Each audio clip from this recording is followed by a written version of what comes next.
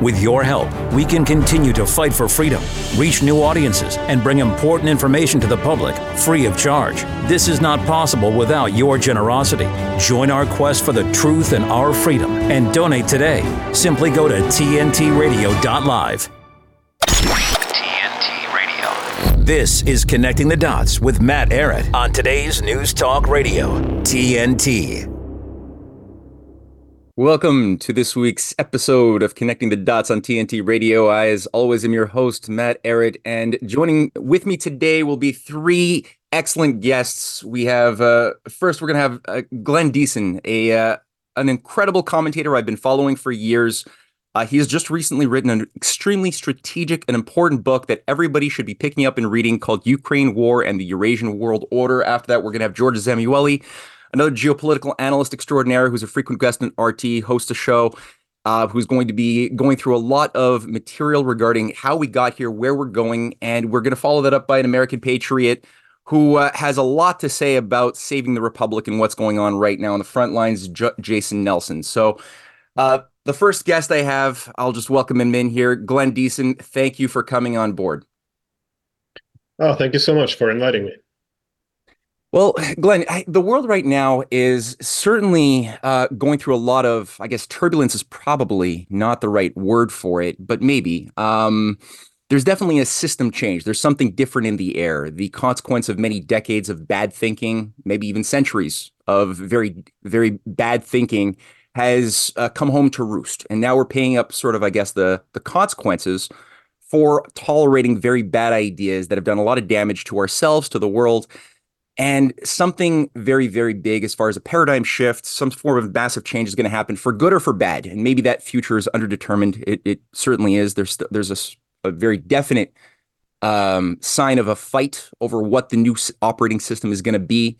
You recently wrote a book, and I think it's just so important that people take the time to get historical context, to reframe and reevaluate what is this world that we're living in, because we're all we're living through a blitzkrieg of opinionators, talking heads telling us how to think and feel about every little thing. You know, Navalny just recently died, and we're supposed to feel like, that's Putin again, more evidence that he is this authoritarian villain Hitler figure that's just killing his democratic opponents. And we've gotten all of this messaging about Israel going under attack by fascists who want to destroy Israel like Hitler did. And we've got the same thing for Ukrainian freedom fighters just fighting for freedom against the desire of a new Nazi regime that wants to take over the world.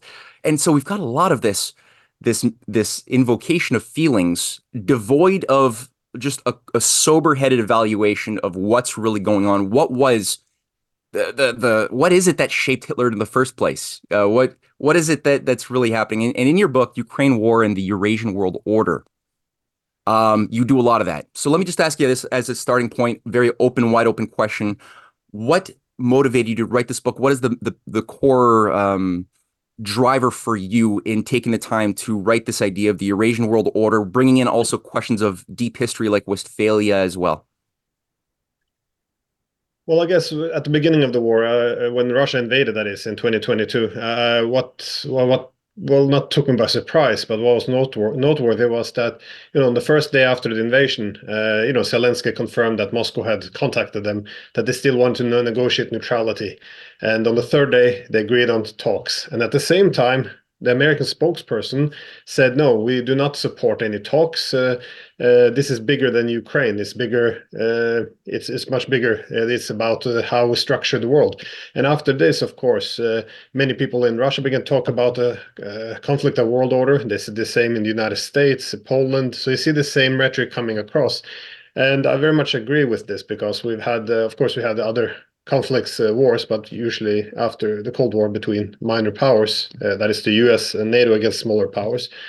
But now, of course, it's a war against a nuclear, the largest nuclear power. And one has to question, why is it there's no interest at all for any solution. And again, as many different interviews with American, British leaders have suggested, it's, they won't accept anything else than regime change in Moscow and strategic defeat. And I think you have to see this also in the context of the confrontation against China and other great powers. And there's a huge shift going on.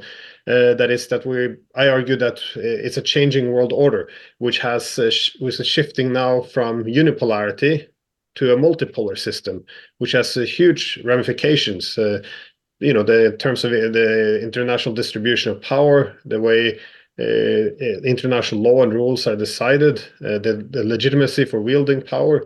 Do you focus on universalism or accommodate the specifics of different civilizations? All of this is being currently determined. And you see also when the Chinese lean in on this is what they're also communicating effectively. So it is, I think this has to be best understood as a conflict of a world order, which is why all these countries, great powers, are willing to effectively risk everything, even though the landscape is so uncertain and it's very difficult to navigate through this. And, we can very easily now come at the brink of nuclear war and still no one's pulling back.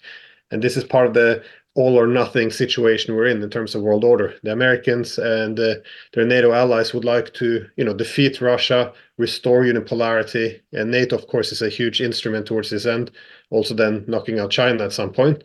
And meanwhile, Russia, China, and I would say the majority of the world is now pulling in the direction of multipolarity. Not that they're against America, but even friends, like if you have the Singaporeans or Indians or Turks, they still don't want to live in a unipolar world anymore. They want to have multipolarity. Doesn't mean that they're going to ally with Russia against America or ally with China. It just means they don't want to get stuck anymore in this world with one center of power. And I think this is the direction we're going. Mm-hmm. No, that's well said. And I guess I'm speaking now to some of the more cynical.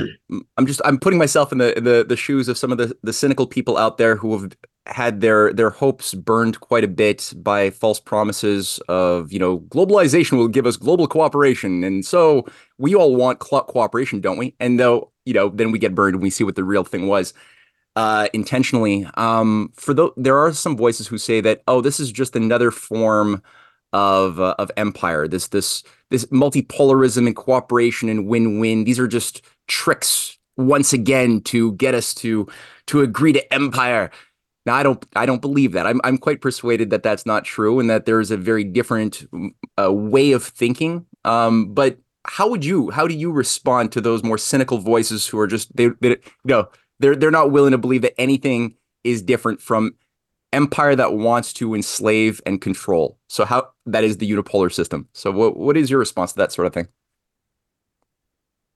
Well, if the unipolar, one shouldn't be too cynical of the intentions behind unipolarity. Actually, we had this. I was talking about how can we know that the multipolar system was actually not just another empire?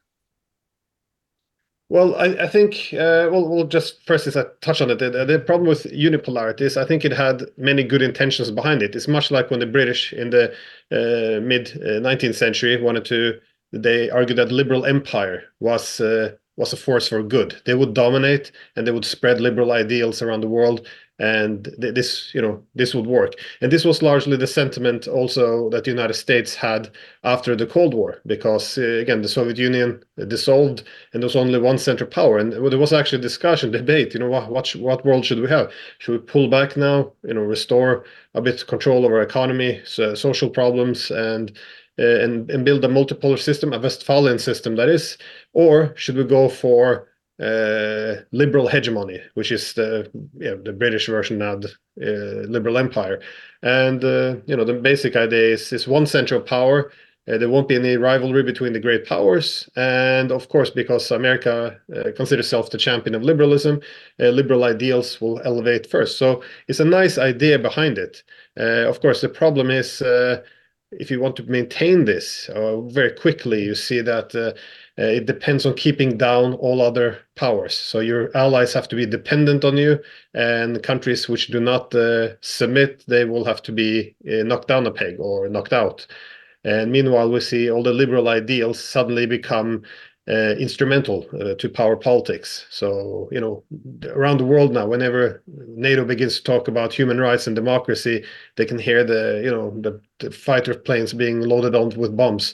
It's seen in a very negative light. So this is kind of why unipolarity was always going to be temporary. And in terms of multipolarity, I think it's a concern because for two reasons. With this, we haven't really had a multipolar system since before the Second World War, and it was defined largely by the rivalry between industrial powers. And even back then, the multipolar system was all Western. There was no non-Western states in this.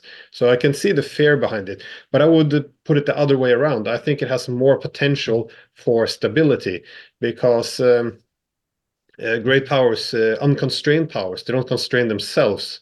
And that was a key warning by many American realists after the Cold War. If we don't have a balance, we're just going to start expanding in every direction, engage in every silly war, and we're going to exhaust our resources, and all our adversaries will collectively begin to balance us. Well, that's a nice description of what has happened, I think. They've depleted a lot of their resources, and we see now organizations like BRICS having a form of collective balancing against the United States in the economic sphere. But it doesn't have to be. It's not anti-American. These structures, by definition, they're anti-hegemonic to a large extent. Like India doesn't want American unipolarity, but they're not anti-American. They don't want America sinking into the sea. But overall, I think it offers more peaceful system because in a unipolar system, everything is zero sum. All adversaries have to be knocked down a bit in order to perpetuate what can't be perpetuated. Meanwhile, in a multipolar system, you see there's less of an there's more need to harmonize interests. So just as a quick example, because I know I was going a bit, is everyone expected Russia and China to go, to fight each other over Central Asia. But they didn't. And the reason is, yes, they have different formats for how they want to integrate this huge Eurasian landscape, but no one can dominate. There can't be a hegemon. So if China wants to integrate the Eurasian space, it has to harmonize its interest with Russia. And the same, obviously, with Russia. They can't dominate this on their own. So you see this incentive now to accommodate others. And I think that, this is a reason for hope. For example, when they saw the expansion of BRICS, what did they bring? Did they build an alliance against America? No. They brought in the members which view each other as problems. So they want to seek security with other members, not against non-members. So they brought in Egypt, Ethiopia. They have a conflict, over water. They brought in the Saudis, the Iranians. Obviously, they're hardly good friends.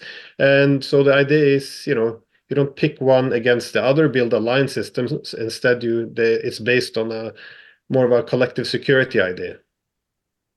Yeah, no, that's an incredibly important notion. And I think we've just lived under so much hegemony and duplicity that it's very difficult to sort of to shift our mind's eye a little bit and just sort of see that, in fact, self-interest is better maintained and business is better maintained when you look for points of collaboration. And Putin made that point very clear with his now super famous conversation with Tucker Carlson a week and a half ago, when Tucker was pushing a little bit on I think he was sort of feeling him out a little bit to see like, well, where do you stand? Are you guys afraid of China? Is there something is there something that can be worked with to maybe revive a U.S.-Russia special relationship that we came close to 20 years ago? Maybe we can get something against China, maybe.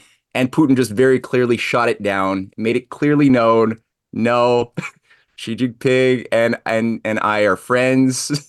They have a different way of doing things.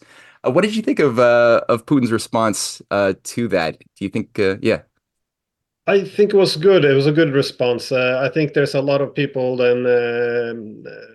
many on the Republican side who thinks that we can, if we win over Russia, then they will turn on the Chinese. So they want to dangle this a little bit in front. We could be friends, but wouldn't you be worried about Chinese more than us? And a little bit of what Kissinger and Nixon pulled off in the early 70s. So they split the Chinese from the Soviets because you want to and actually that makes much more sense because you want to embrace the weaker part and encourage in their threat, their fear of the larger one. At that time, it was little China against the big Soviet Union, and then they felt a bit threatened. So America came in, was able to split them apart. Now, of course, you have people like Tucker Carlson and a lot of others who are quite optimistic. If we can pull it off again, this decoupling. All we have to do is come to the Russians, tell them we're going to be best of friends, and then they will leave the Chinese and come to us. But it's not going to happen. I think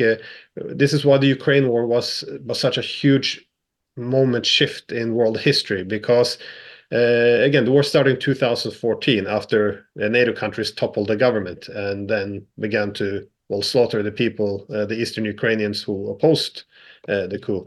And anyways, until this point, for the 30 years since Gorbachev's time, they have been pursuing this idea of a greater Europe. And their goal was essentially to have an inclusive European security architecture. This was the goal. And it's not even in a longer time frame. If you look since Peter the Great in the early 1700s, he wanted to integrate Russia, make it more European. So for 300 years, Russia's had a Western-centric foreign policy. If they want to modernize, it always meant Europeanize. Not anymore. For the first time now, they see, we can modernize, we can look to the East. They begin to look towards Europe more as, decadence, economic stagnation, and hostility. Meanwhile, they look to the East. They see, flexible economies, growth, not the same cultural decadence they don't like in the West. And instead of being hated, they are welcomed. So there's a huge shift now. For the first time in 300 years, the Russians don't want to have a Western-centric foreign policy. They want to go to the East. And that's what happened in 2014. If anyone wants to know why the sanctions didn't work, since 2014, they began to decouple. They didn't want greater Europe, they wanted greater Eurasia. So they began to establish, economic ties, technology, transportation corridors, banks, currencies, everything with the East, and make themselves more and more immune to sanctions. So in short, no, they're not going to go with Tucker Carlson's proposal, because of course once they would have defeated China, they would come after the Russians. So it's exactly.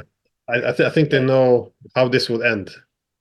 Yeah, it might have worked if we had a time machine and can go back to 1999 or 2000. Maybe this could have worked when Russia was still open to the possibility of joining NATO. But I think it's been made very clear that the hegemon has shown its colors, its true hand, and nobody trusts what this thing is. And I think that gives me a lot of hope as well, that there is an ability to not fall, an awareness of the techniques, the tricks of empire that have plagued us for centuries, that I think for the first time I'm starting to see confidence that there's enough awareness of these techniques from multiple collaborators around the world, civilizational states, that there's an ability to properly navigate through and not bite the bait that is being left for us to fall into cycles of destruction. So that gives me a lot of hope. We're going to keep on pulling on this thread when we come back after a short commercial break on tntradio.live. TNT's Jeremy Nell. Nice comment here from Rebecca. She says the youngest people I work with are a bit more mature, but their interactions with the public is stifled, and she's referring to the excessive use of cell phones and social media and how it's making them so antisocial also. The business is open 6 days a week. One of his staff members formally requested that they shouldn't, could they be given permission not to have to work on Wednesdays so that they could help at the dog shelter. Now, as you know, I'm a dog lover. I have hunting dogs. I've got dogs coming out of my ears, my Malinois. And this Malinois is bright even by Malinois standards. She can do crossword puzzles, is lying under my desk at the moment feeling sorry for herself because she's just come on heat for the first time and she's completely bewildered. She doesn't know why she's bleeding to death. It's not about whether it's a good or a bad thing to work at animal shelters. That's a delightful thing. It's a noble thing to do. But who in their right minds goes to their boss and says, would you mind? I'd rather not work on Wednesdays if it's okay, because I've got other priorities in a town down the road. Jeremy Nell on today's News Talk, TNT. A better business tip from TNT Radio. News Talk Radio listeners are some of the most active and involved listeners of any format. TNT Radio listeners rely on TNT Radio often as their primary source of information. They trust TNT Radio and are highly engaged with the content. If you'd like more information about advertising on TNT Radio, simply fill out your details on our contact page and we'll be in touch. To find out more, go to tntradio.live. Today's News Talk Radio. Come on, let the man talk. We never censor our hosts. Good. Now, talk. Uncensored news. Today's News Talk Radio, TNT. All right, welcome back to the second segment of the first hour on Connecting the Dots on TNT Radio, where I'm joined by Glenn Diesen, a geopolitical analyst, author who has written Ukraine War and the Eurasian World Order, an important new book for people to read, and that we're just unpacking and discussing a little bit as far as how a lot of these historical forces are playing into the current world and shaping different potential future pathways, some of which are much more desirable than others to live in. But that requires that we all be in a state of understanding of what are the forces shaping us, and that we can participate in varying amplitudes, shaping if we have knowledge. If we're ignorant, it doesn't work. So, Glenn, people listening have heard you and us allude very briefly to this question of Westphalia, Westphalian order. It came up a couple of times so far. It comes up a lot in your book. You begin with a chapter on Westphalia. You end with the question of what does the Eurasian Westphalian world order look like. I myself, having heard that a few years ago, would have meant very little to me. Because I didn't think in terms of historical context. But when I did hear Tony Blair, I heard a speech he gave in 1999. I heard Kissinger deliver, or I read the transcript of a very big speech he gave as well, both of whom were talking about the need to move into a post-Westphalian world order. This is just in the onset of the war against terrorism.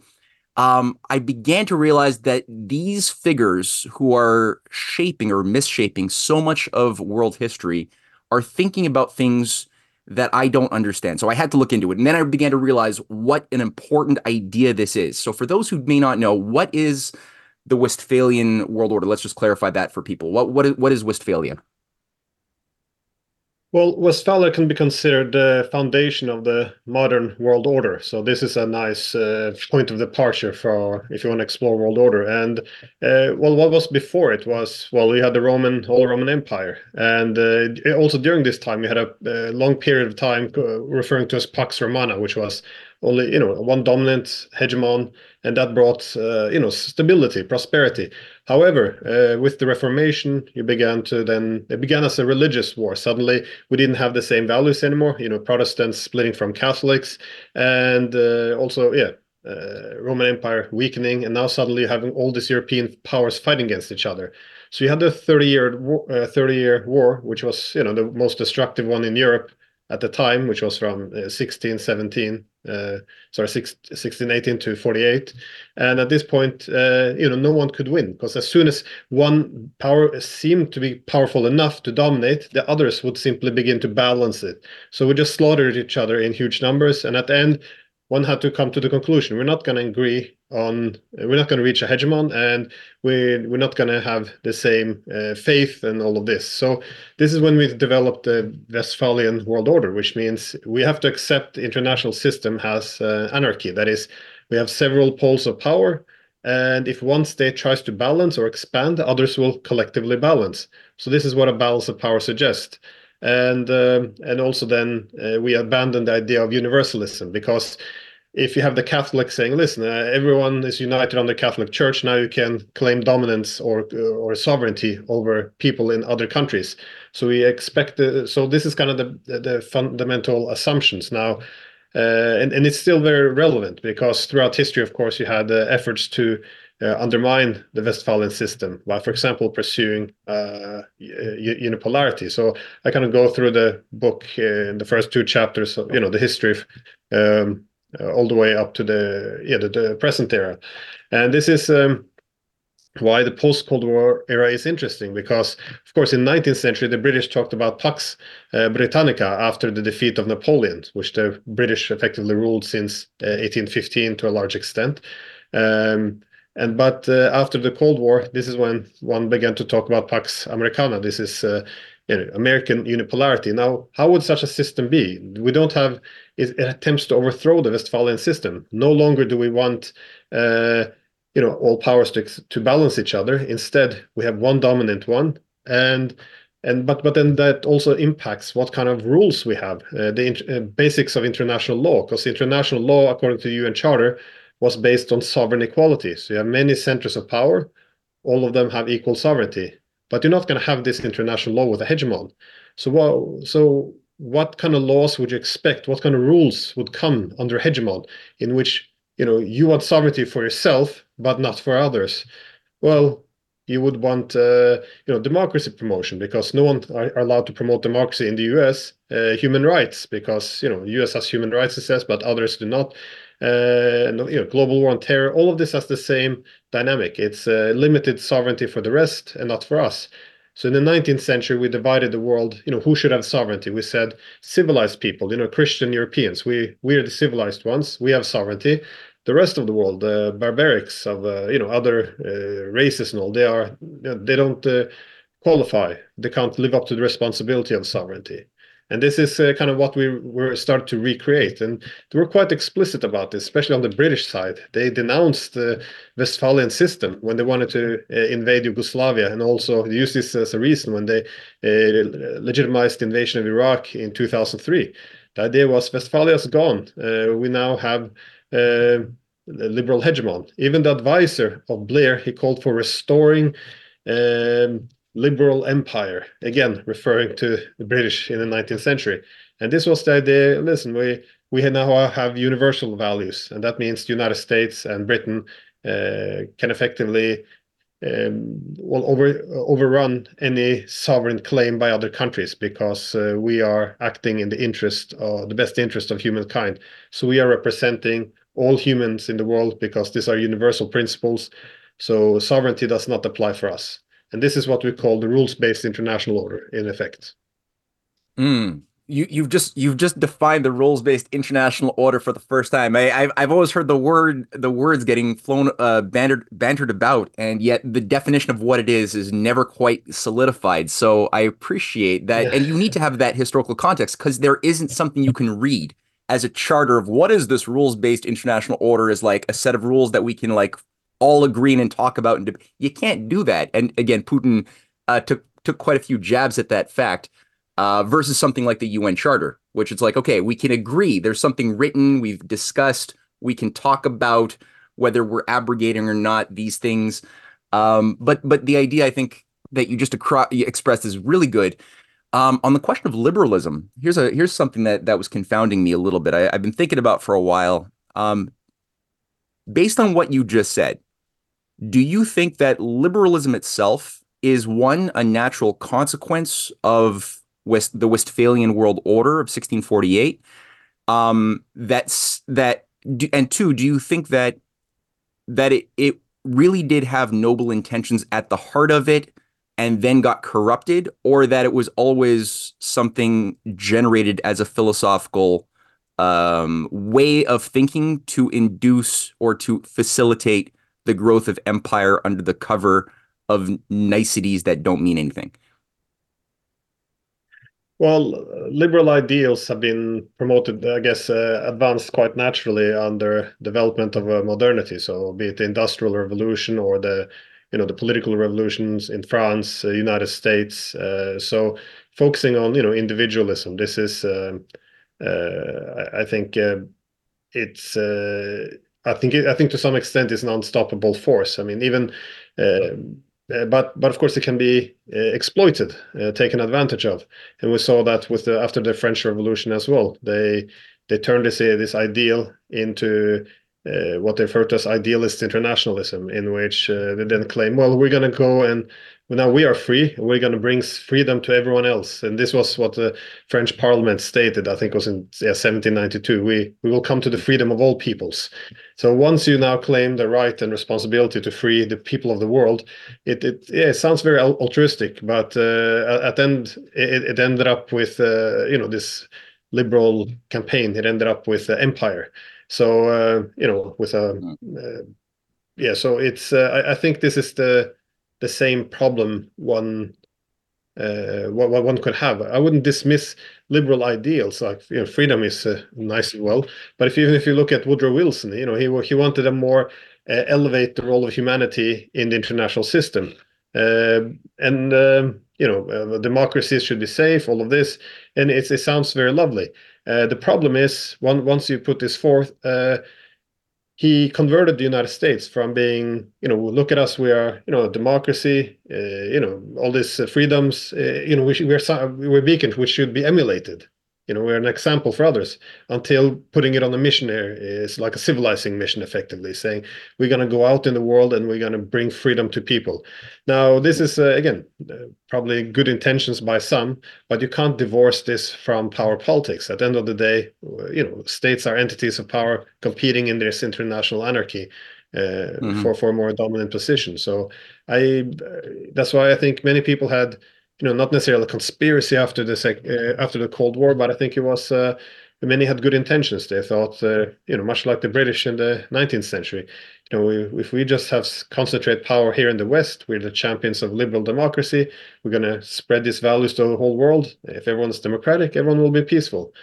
But again, as it turns out, it's not necessarily how the world works. Yeah, right. Well, I guess that's the delicacy or the delicate line to walk here, right? It's obviously important to help, like, to feed people who are hungry, to liberate people who are enslaved. Like, these are good virtues, but then obviously this could be also misused, as we've seen for so many regime change operations that have killed so many millions over the course of the past 50, 60 years even. So much CIA interventionism in the name of liberty and democracy, which has only had bloodshed. But then the question is, I guess, like, what are we doing it for? And do we recognize the existence of a financier oligarchy or not? Like, are you trying to liberate humanity from a financier oligarchy, which is doing these things, or are you just labeling one particular leader or another as the bad thing? Of this nation is bad because of this leader, right? And then you can make a whole villainous image, and then justify the overthrow of that leader on behalf of the same financier oligarchy that caused the problems to begin with, and that brings in IMF conditionalities, that brings in corporations that then become the de facto ruler of that society. But in your mind, how do you? It's something that a lot of people struggle with, and I'm curious how you think about the thing called deep state. Like, every nation has, like, elements of corruption. There's something international which is beyond nations, which has been infesting and inducing nations to undermine their own self-interest for a long time. How do you explain this to people? And I'm sorry I'm asking you this kind of question when we're 3 minutes from the break, but anyway. Well, in terms of the deep state, people will treat this as a conspiracy theory, but there is a deep bureaucracy of professional politicians who are not necessarily elected. I think you saw this in the Trump era, the ones who wanted to undermine him. Sorry, I forgot the first question again. Well, that's pretty much it. How do you characterize the international, like, what is this thing called deep state, and as a phenomenon in global politics, historic and present? Well, I think the globalization now kind of reflects the same problem in the late 19th century. The problem was, it doesn't necessarily harmonize with democracy either. You have often an interest by an economic and political elite, which doesn't necessarily is rooted anymore in the nation state, and as a result, you can also not really control the balance between capital and labor, really, when the capital doesn't have loyalty to any specific borders. So you can't really manage it, you can't regulate anymore. You have this concentration of wealth, which builds up. And of course, on workers, if it's not effective to produce it domestically anymore, you can export the jobs, because the people, again, you're not... in this modern society, you're not necessarily have any loyalty to the people who are there. So suddenly now we begin to speak about the elites versus the actual people. And this is the populist rhetoric, which we saw both 19th century and now. And I think this is the very natural consequences after a period of globalization, is people say, well, listen, these elites concentrate a lot of wealth. They don't have an interest in the nation. And then you have this elite and the people, if you will, split, which many populists would seize upon.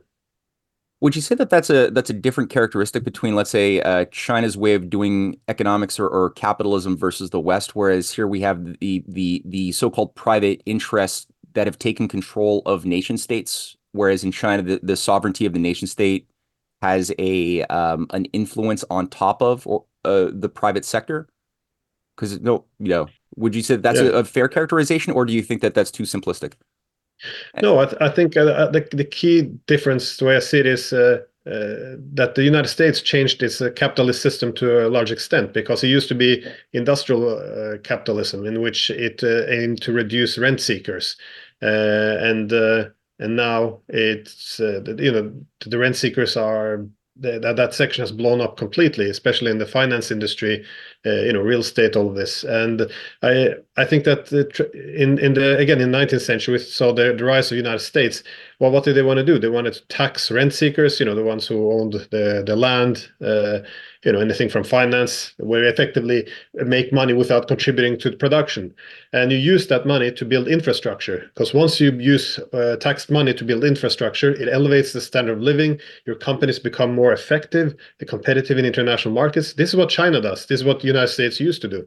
But this is one of the problems now. The United States can't compete with China anymore, because you're going to produce something in the United States. Everyone is sucking out some of the productivity. Everyone needs to get paid, even though, look at the lawyer class, for example. There's too many people sucking money out of the productive process, and China doesn't have this. They kind of minimize the rent seekers. So the U.S. can't compete. The financialized economy of the U.S. can't compete against the industrial economy of China anymore. And I think this is the main problem. This is why the economic conflict between the U.S. and China creates an incentive for the United States to introduce military might instead. So that's perfect. Again, that's perfect. We're gonna keep on pulling on this when we come back from a short commercial break on TNT Radio's Connecting the Dots.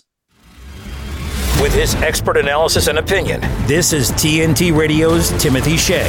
Remember how exercised over binders Democrats were in 2012 when Mitt Romney said that in Massachusetts they had binders full of women they were looking to bring into state government? He was referring, of course, to binders full of resumes, but that didn't matter to the left. No, they were mannequin in a panic over binders. Well, they're mannequin in a panic over a binder now, too, only it's a missing binder.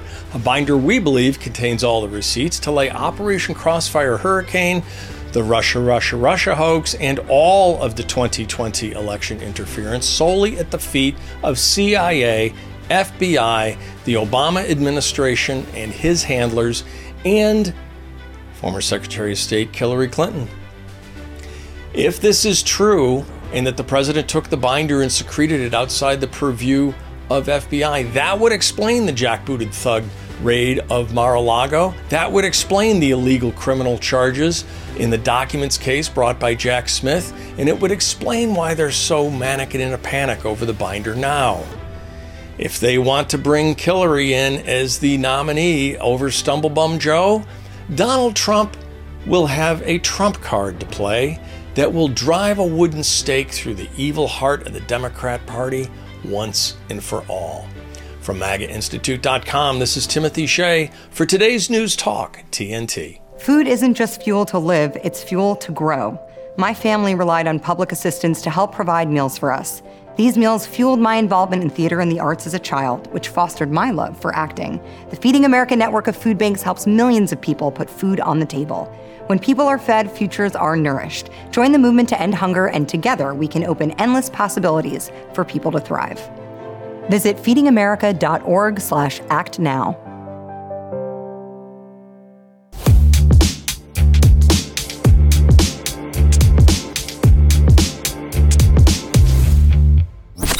Perception versus the truth. This is Connecting the Dots with Matt Ehret on today's News Talk, TNT Radio. All right, welcome back to the third segment of the first hour, where I've been talking with Glenn Diesen about his book, Ukraine and the Eurasian World Order. We've talked about Westphalia. We've talked about liberalism, the sources of the rot that brought us to the current corruption, decadence, decay, and empire. And we're looking at different points that lessons of the past can help us not only not replicate certain mistakes, but really revive a fitness to survive that we may have once had that we have forgotten. And the question of how is Eurasia, how is the BRICS, how is China, how's Russia, how are they thinking in a more healthy manner about certain fundamental ideas of economics, self-interest, cooperation that we maybe once had? I know myself, what really struck me in reading through your book was your emphasis upon a current of Western tradition expressed in political economy that has nearly been wiped out of our collective memories. For those who have been through the school systems of the West, we don't really get to study and appreciate the importance of people like Alexander Hamilton, Friedrich List, Sergei Witte, Henry Carey. Like, these are names that we don't get to appreciate the weight of what they were doing and how that idea of industrial capitalism not only gave rise to so much good, so much that pulled us out of poverty into prosperity, but has seen a revival in an ironic way in nations which we are being told are our natural enemies, which I find is a really incredible irony. Could you speak a little bit more about what was this Witte list, this other system that obviously you're hoping can be rekindled as a memory as well as an action in the West? Well, it was recognition, again, in the 19th century, that although in the beginning, that if you wanted to be a sovereign state, you needed to industrialize as well, because when you have an economic hegemon like Britain, all the other countries effectively became excessively dependent. You know, you're more dependent on Britain than Britain is on you. That's going to translate into political influence. So you saw first in the United States, people like Alexander Hamilton warning very much against this. You know, we're not going to be able to keep our political independence unless we develop the economic tools for it. So they developed then the American system. And it's interesting because it has three pillars. And you actually see the same now with the Chinese and Russians. I argue they're building an American system because the Americans said we need the first pillar would be strategic industries. We have to develop our own manufacturing so we're not dependent on the British for it. Second, we need to have physical transportation corridors. So, you know, your ports and roads. And when the railroad came, that one too. And the third pillar was financial instruments. So a national bank and, of course, developing your own currency so you don't rely on the British for this. And this became very powerful. It drove America towards great success throughout the 19th century. And, you know, the British, also the French, the Germans, the Russians, they all began to copy it. The Japanese as well. They also had advisors actually from America teaching them the American system. And now what I argue is, to a large extent, this is what the Chinese are doing now. People talk about, are they liberal economy, are they market economy, or are they communist? No, they're following the same economic nationalist policies. They want independence from the United States, much like the Americans wanted independence from Britain. And they do the same pillars. The first one, the strategic industries. They got very powerful industrial policy. China 2025, when they want to develop effectively all the leading technologies. Second would be the physical corridors. They got the Belt and Road Initiative, putting trillions of dollars into connecting effectively the whole world with everything, digital cables, roads, ports, ensuring that they're not reliant on foreign ones. And the third one, of course, is, you know, developing their own national development banks, using their own local currencies. And Russia's, by the way, doing exactly the same. If you go to any European country, all our digital main companies are all American. In Russia, all the largest digital giants, you know, who makes the self-driving cars, the e-shopping, or the what do you call the search engines, all of this. Yeah, they're all domestic. They're all local dominant. And if they need partners, they favor the Chinese as a junior partner.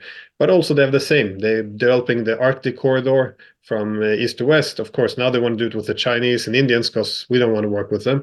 They have this north-south corridor they're building with India, Iran, and to Russia. And also, of course, they don't want to de-dollarizing and de-euronizing as quick as they can. They don't want to use our currencies anymore, developing their own banks. So everything is changing in a huge hurry. And they're effectively following the same system we had, or the Americans, sorry.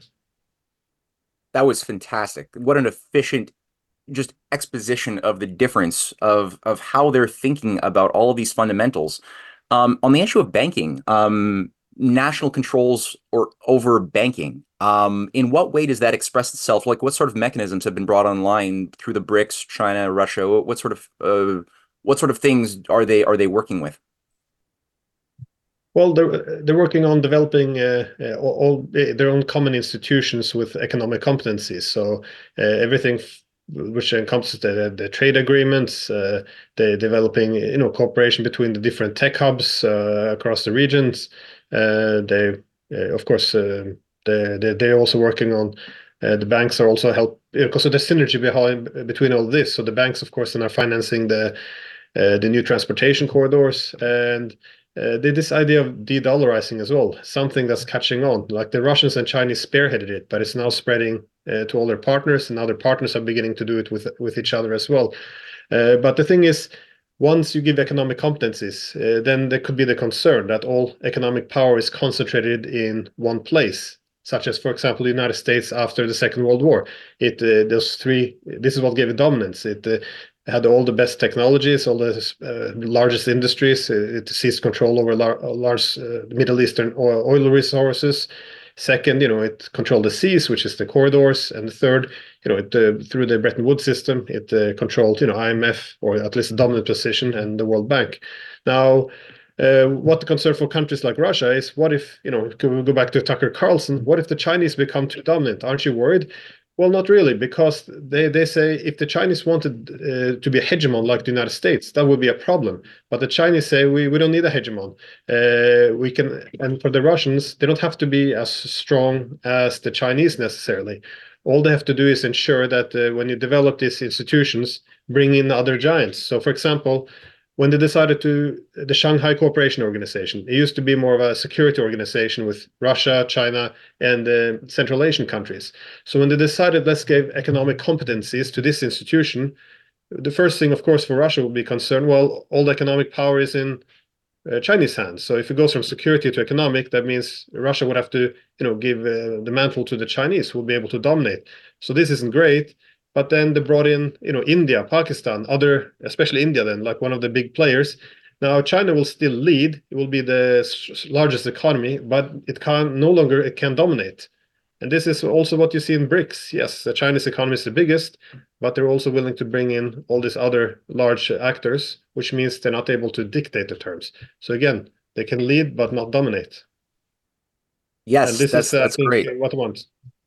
Yeah, no, I think it's an important point of discernment, and the idea. I think because I also follow the developments around the Belt and Road Initiative of quite closely, and the thing that really strikes me is this emphasis upon development corridors. So when you're building a rail between countries, you're not just building the rail; you're also building pipelines. You're building a whole impetus for manufacturing hubs. Who's going to produce the material? Like what type of new industries can be created now that you've just cut transportation times down by 95% between 2 or 3 or 4 adjacent nations that have otherwise been kept separate.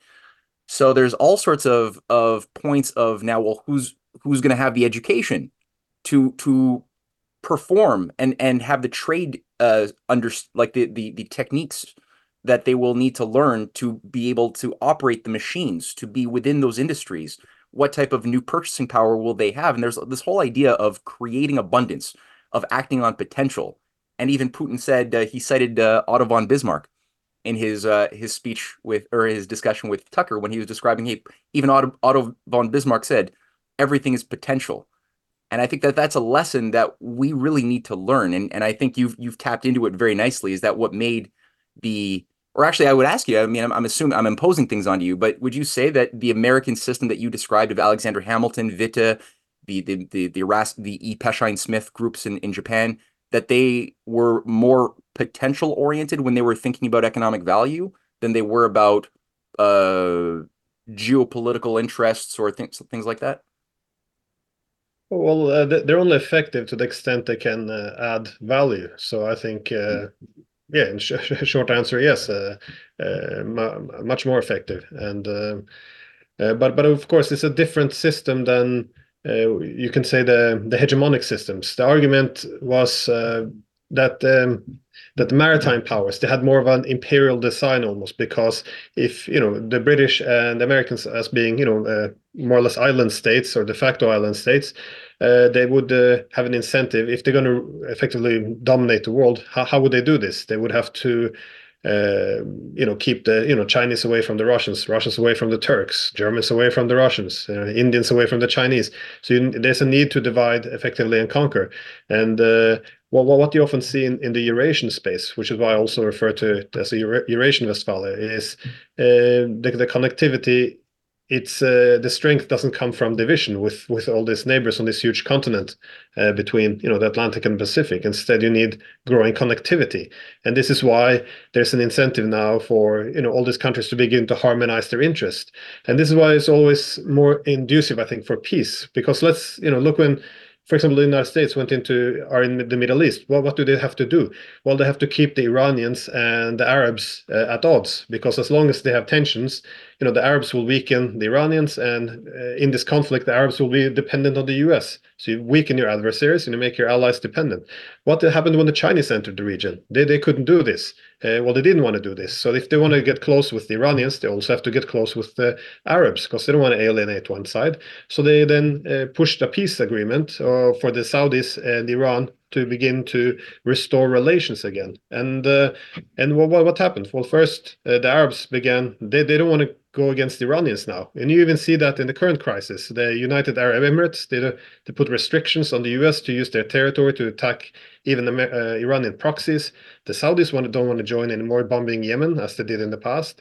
And even after this, the former head of Mossad in Israel, after this peace agreement, he came out in the media and suggested, listen, we can't be the only ones standing here fighting against the Iranians, but there's no reason we have to. We can actually make a peace deal with them as well. So you create this economic system. It creates more incentives for countries to pursue peaceful relations and harmonize their interests, instead of always having this incentive for conflict to divide countries into weakened adversaries versus dependent allies. So let's sort of end on towards this question that you just raised. This is high on everybody's mind. Obviously, things could still spiral out of control.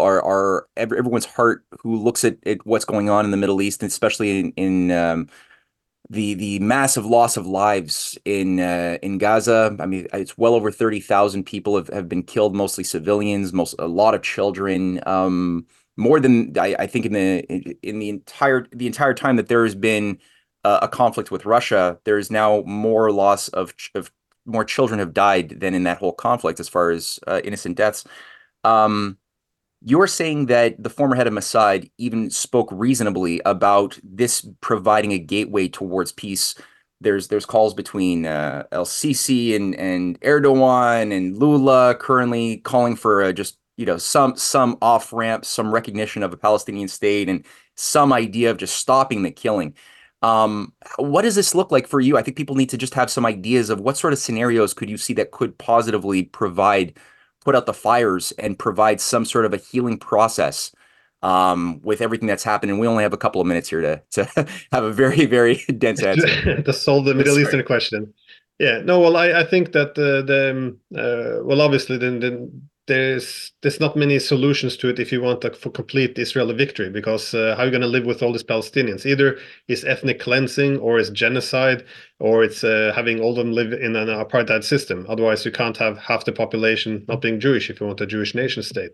Now, I think for the Israelis, this is often framed very, pro or anti-Israel. My point is that this horrible conflict, it's not even in their interest, because yes, for the past few decades, they've been able to, not make necessarily any peace with their neighbors, and simply not make any compromise, because they always have the United States in their back to either arm them or to join in if it's necessary. So what you see now is all their neighbors getting more and more powerful. You have new great powers with less sympathies from, China and Russia. And the United States is in relative decline. If you're Israel now, if you were their friend, you would advise them, listen, this is the time to make a deal. Get a state for the Palestinians. Because if not, if you're going to go with this, huge conflict, not just with Palestinians, but all your neighbors, you're not going to have the same backing anymore. So this is really the right time for Israel to make a deal. That's why I'm a bit surprised they're so stubborn on seemingly defeating everyone. It's I don't think they're acting in their own interest. I think this is a great shame. Thank you for that concise answer, and I agree. We hope that Israel is able to recognize what their true self-interest is before it's too late. Certainly, there's so much opportunity for prosperity and cooperation. You know, it boggles the mind how much self-sabotage is going on here. We hope that, and you write towards the end of your book that a new Eurasian or Eurasian states are spearheading the transition to a multipolar Westphalian world order with Eurasian characteristics. How could Eurasia avoid falling into the trap of becoming an empire? Simply by being too multipolar, I think. It's too many different centers, and there wouldn't be the same concentration of power. And that's why I also finished the last chapter, I think, writing about Adam Smith, because he actually wrote this, the discovery of the East Indies in America. He called it the two greatest discoveries in modern times, in human history, because it connected the world. But he said too much concentration of power, it brings disaster to everyone else. So he dreamt of a more even distribution of power. All right, great power comes great responsibility, and absolute power will always destroy absolutely and corrupt absolutely. So with that, pick up Glenn Diesen's book as soon as possible. Right now, Ukraine War and the Eurasian World Order. And we will come back with a discussion on more geopolitics on Connecting the Dots on TNTRadio.live.